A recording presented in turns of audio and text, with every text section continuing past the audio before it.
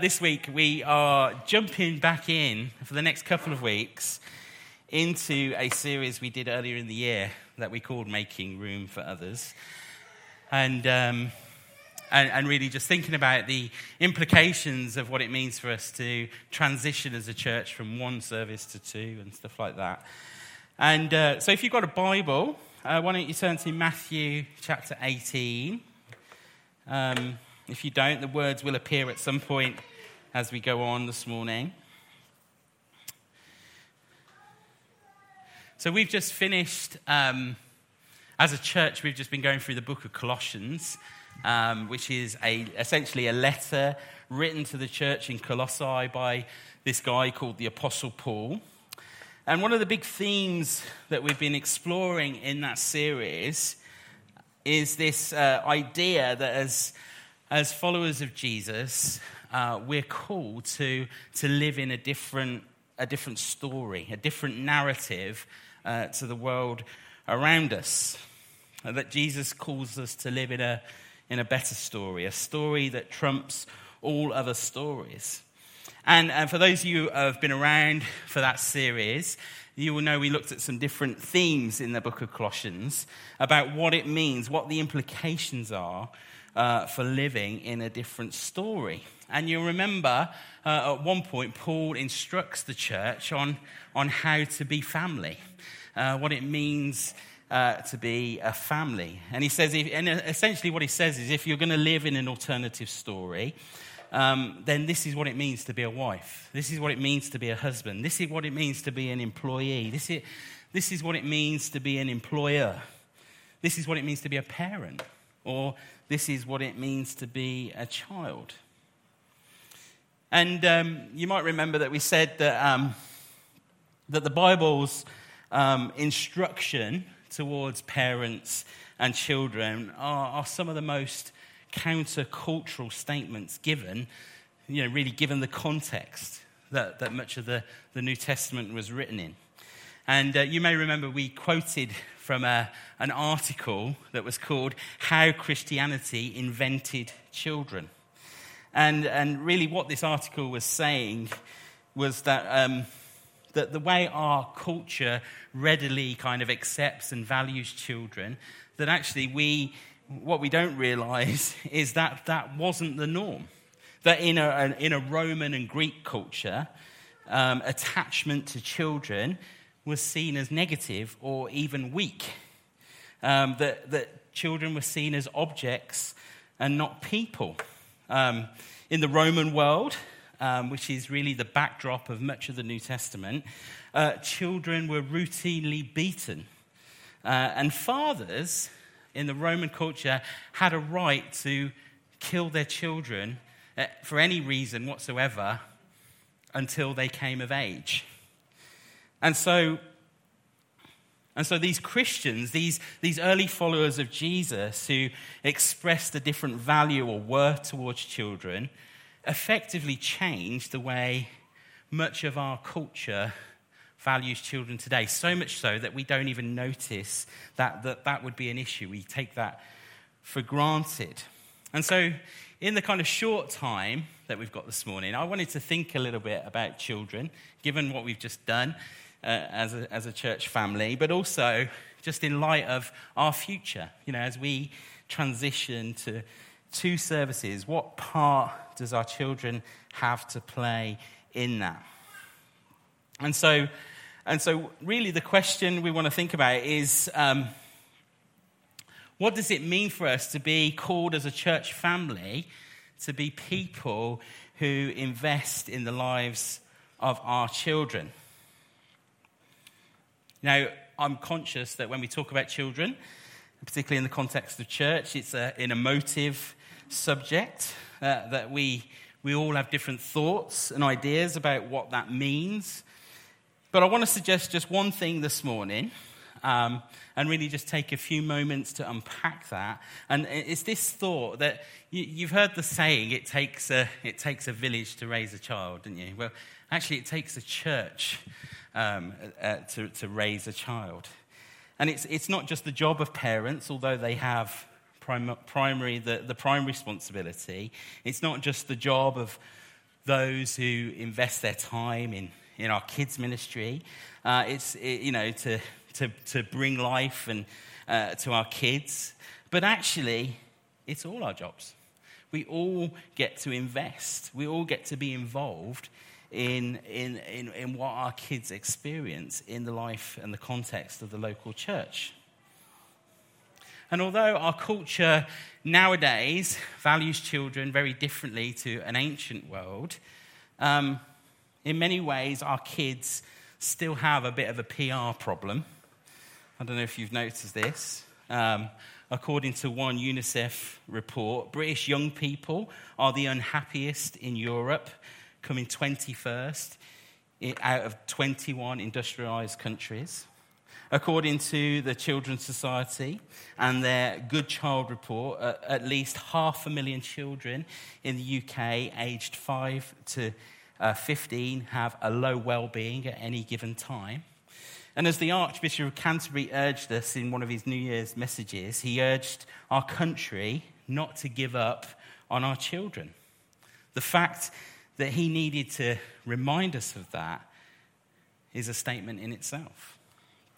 Also, in our lifetime, child poverty is on the increase, with one campaigning group claiming that 1 in 3 children live in poverty.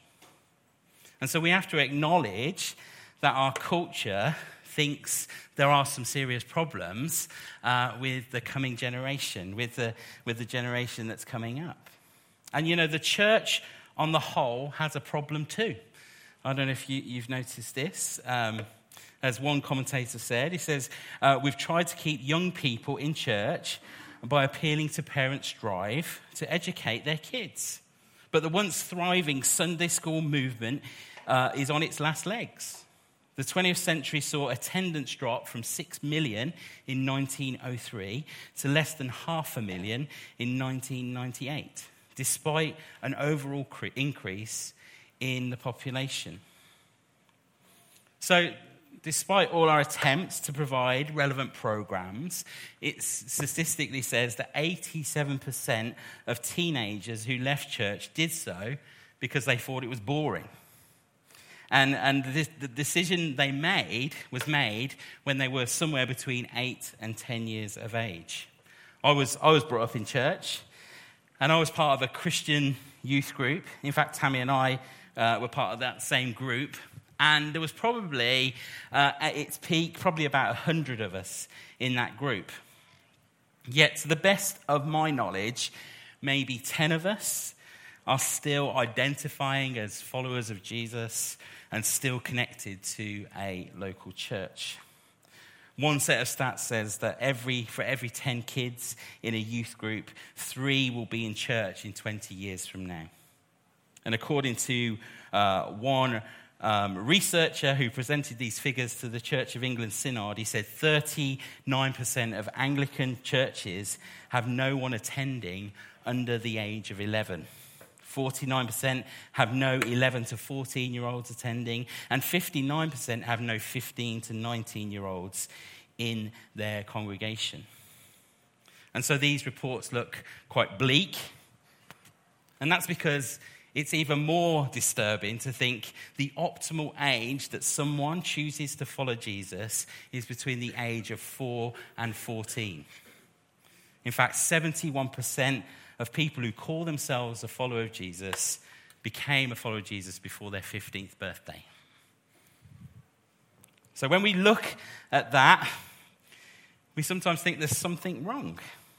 And so how do we respond? How do we, as the church community, how do we buck the trend? How do we raise kids in our church that go on to be lifelong followers of Jesus, to go on to be our next leaders, to go on to be our next church planters, to be people who are sold out for this cause of the kingdom? Well, let's start in Matthew 18, starting in verse 1. And it says this, it says, at that time the disciples come to Jesus and asked, who then is the greatest in the kingdom of heaven? This seems to be a question the disciples asked quite a lot. which of them would be first, which of them would be the greatest of Jesus's disciples. And continually, Jesus responds by revealing something of the nature of his kingdom in his response. And so he goes on in verse 2. He calls a little child to him, and he places the child amongst them.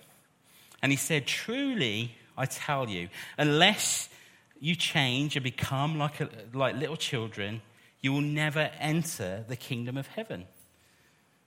Therefore, whoever takes the lowly position of a child is the greatest in the kingdom of heaven. And whoever welcomes one such child in my name welcomes me.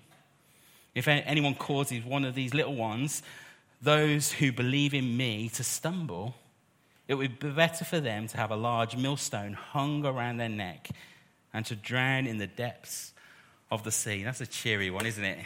You can stick that on your fridge when you get home. So there's many things we could say about a passage like this. There's lots of detail in what Jesus is saying. But today, for the sake of what we're thinking about, I just want to take it on face value. Okay, I just want to take it on face value. And if we take this passage on face value, then Jesus is effectively saying, do you want to enter the kingdom of heaven? Well, if you do, you need to become like a child. Do you want to be great in God's eyes? If you do, then become like a child. Do you want to welcome and receive Jesus? Then welcome others like children. Do you want to avoid judgment and punishment? Then don't lead children astray. Do you want to identify with God's plans? Then don't despise the young. And so as we take this passage at face value, it seems clear to me that Jesus' perspective is that children have an important part to play in his kingdom. And so the challenge for us, and the challenge for us this morning as we engage, particularly as we've engaged in this practice of dedication, is how do we become a church? How do we become the church that Jesus wants us to be in relationship to our children? How do we live out that mantra of it takes a whole church to raise a child? And so quickly, I've just got three suggestions that we might want to do in trying to answer that question. They all begin with R in good sermon fashion. And the first is relationship. See, one of the descriptions used to describe the church in the Bible is that of a family. That the church is the family of God. That it's not bound by genetics. It's the church is like a big surrogate family. And the language of church and family is used consistently throughout the scriptures, where God is our Father and we're his adopted children. And we're to think of each other as brothers and sisters, mums and dads, and children in Christ. And so, as a family, as a church family, whether we're married or single, young or old, whether we're parents or we're childless, like it or not, we're all called to be mums and dads, uncles and aunts, big brothers and sisters of all our children in our church. See, that commitment we collectively made this morning, that as a church family we promise to help every child grasp the goodness of Christ and his kingdom, is something that we're all committed to. That we're committed to partnering with our parents in the life of our church so that one day our kids will become all that they're meant to be. That they will live out their destiny. That they will get so enamored with the picture and the story of Christ that they go and change the world. And I think it's important for us to know that as we continue to grow as a church, as as we transition to 2 services, that all of us have a job to play in building relationship with our kids. That it's not just the paid staff of the church. It's not just the task of those who serve in our kids' ministry. That we're all called to invest relationally with our children. Now, the reality is a practical way you can do that is to get involved in our kids' ministry and our youth ministry. Every week, we've got a team of dedicated people who invest relationally in the lives of our kids. And you can too, as long as you have a DBS check. Okay? And so you can do that too. You can be involved in shaping young lives. We don't do kids ministry here in the life of our church to solve a childcare issue. We don't do it to simply get rid of the kids, put them out of the way. We do it because we believe we want to invest in their lives. And by investing in their lives, we make a difference. As a church, we have 6 different kind of things that we are investing in to kind of shape our mission and vision as a church. And one of those things is this, that we want to invest in the next generation. And we say this, he says, our children and young people aren't just the church of tomorrow, but they're the church of today. But we know what we invest now will bear fruit in the future. And we want to have environments where our children and young people can thrive in their pursuit and followership of Jesus, where they can fall passionately in love with him and discover the cause of his kingdom for themselves. Who wouldn't want to sign up for that? And so as a church, and as we continue to grow and welcome more children into the life of the church, could you be a person who makes that happen? Could you be a person who invests in a young life? Could you be a person who helps make a difference? Could you be a person who gives a couple of hours a month to build relationship with some of the youngest members of our church? The church I grew up in was a small brethren church, and Sunday school, it didn't happen during the morning, it was in the afternoon, and there was this guy called Uncle Ivor, and every Sunday, it's not weird, honestly. It's only because we live in 2017 that sounds weird. But Uncle Ivor was married, and he had a wife, and each Sunday afternoon we would go to their house, and they would tell us Bible stories, and we'd play games, and they would give us sweets. That's where it ended. Okay, I see where your mind's going. But it wasn't difficult stuff. But it had a lasting impact. And, I grew up and grew out of that church, and they probably did that for another 30 years after. And I remember, that like yesterday. I remember that investment that this simple old couple made in a bunch of kids and transformed their lives. Now, it doesn't seem significant at the time, does it? Telling a bunch of Bible stories, singing some songs, and giving them sugar. But you know what? That investment was key for me. That investment probably changed my life. That investment probably set the trajectory for the rest of my life and what's to come. And so we can invest in the lives of our children through relationship, but we also invest by being role models. If our children are going to be adult followers of Jesus, then they need adults around them who show them what a faithful follower of Jesus looks like. We have a saying in the Vineyard family of churches is that everybody gets to play. Everybody gets to do the stuff. Everybody gets to do ministry in the life of the church. And you and I get to model what that looks like to our kids. One of the things that we do with our girls is that we want them to see what a healthy prayer life looks like. And so every morning, we choose to have breakfast together. It means you have to get up early, and this might not work for you, but we have breakfast together, and and we've got the full range. We've got a 6-year-old,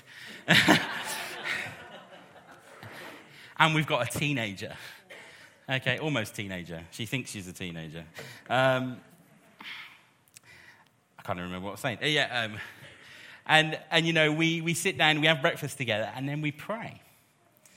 And some mornings they look at us and like, oh, really? Do we have to do that again?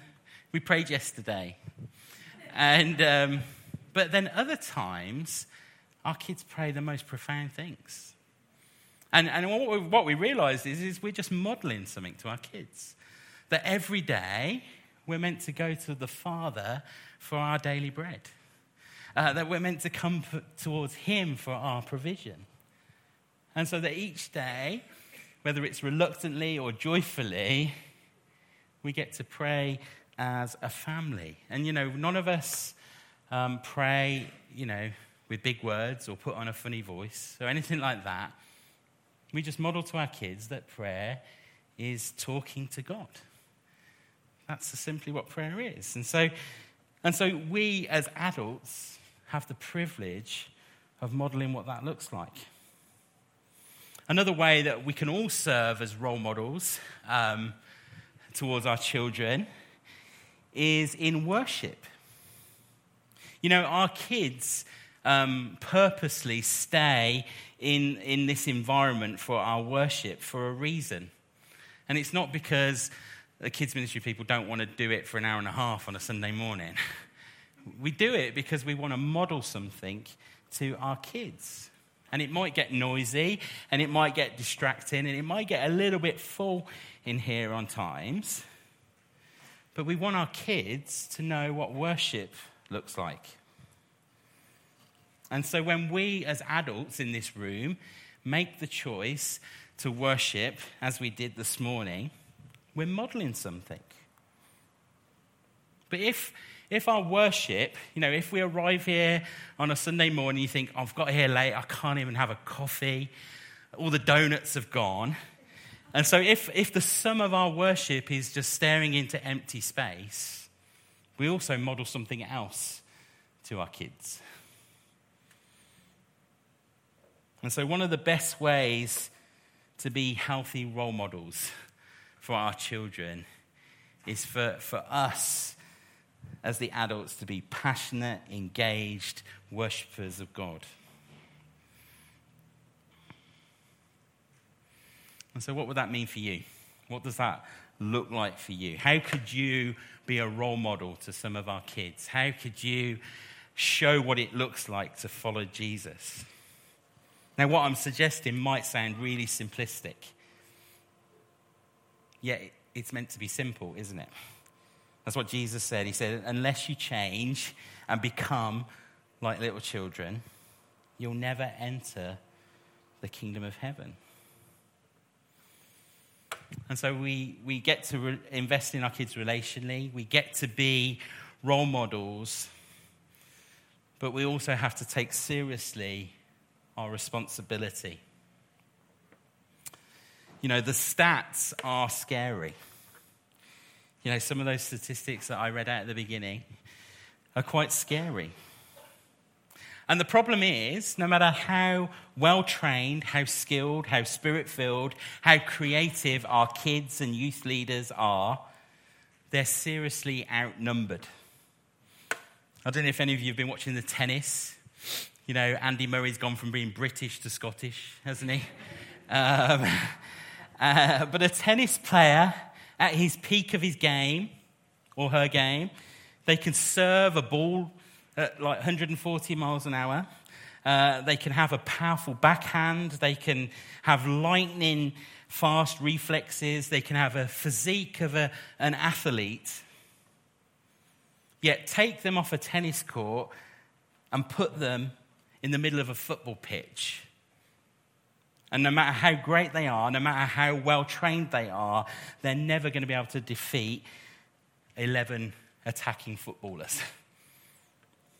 And you see, our kids ministry and our youth ministry is not a solo sport.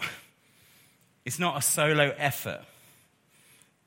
We're all meant to be involved. We're all meant to be able to get involved and invest and take responsibility for our kids. And so this autumn, as we transition, as we go from being a church that meets once on a Sunday morning to being a church that meets twice, how could some of us begin to step into that responsibility? How could some of us be inspired to think, we love and appreciate all that our kids and youth team do. How can I take some responsibility and invest alongside them? How can I get involved? Some of you might think, you know what? I hate kids, or they scare me. The little ones really scare me. You feel like you're going to break them. But you might think, I can't do that. Well, you know what? There's loads of other things you can do to serve our kids team. There's administration of what we do. We take seriously safeguarding. And in order to take safeguarding seriously, we need people who are wired in an administratively way to kind of make all that happen. Maybe you think, I can serve our kids ministry by doing that.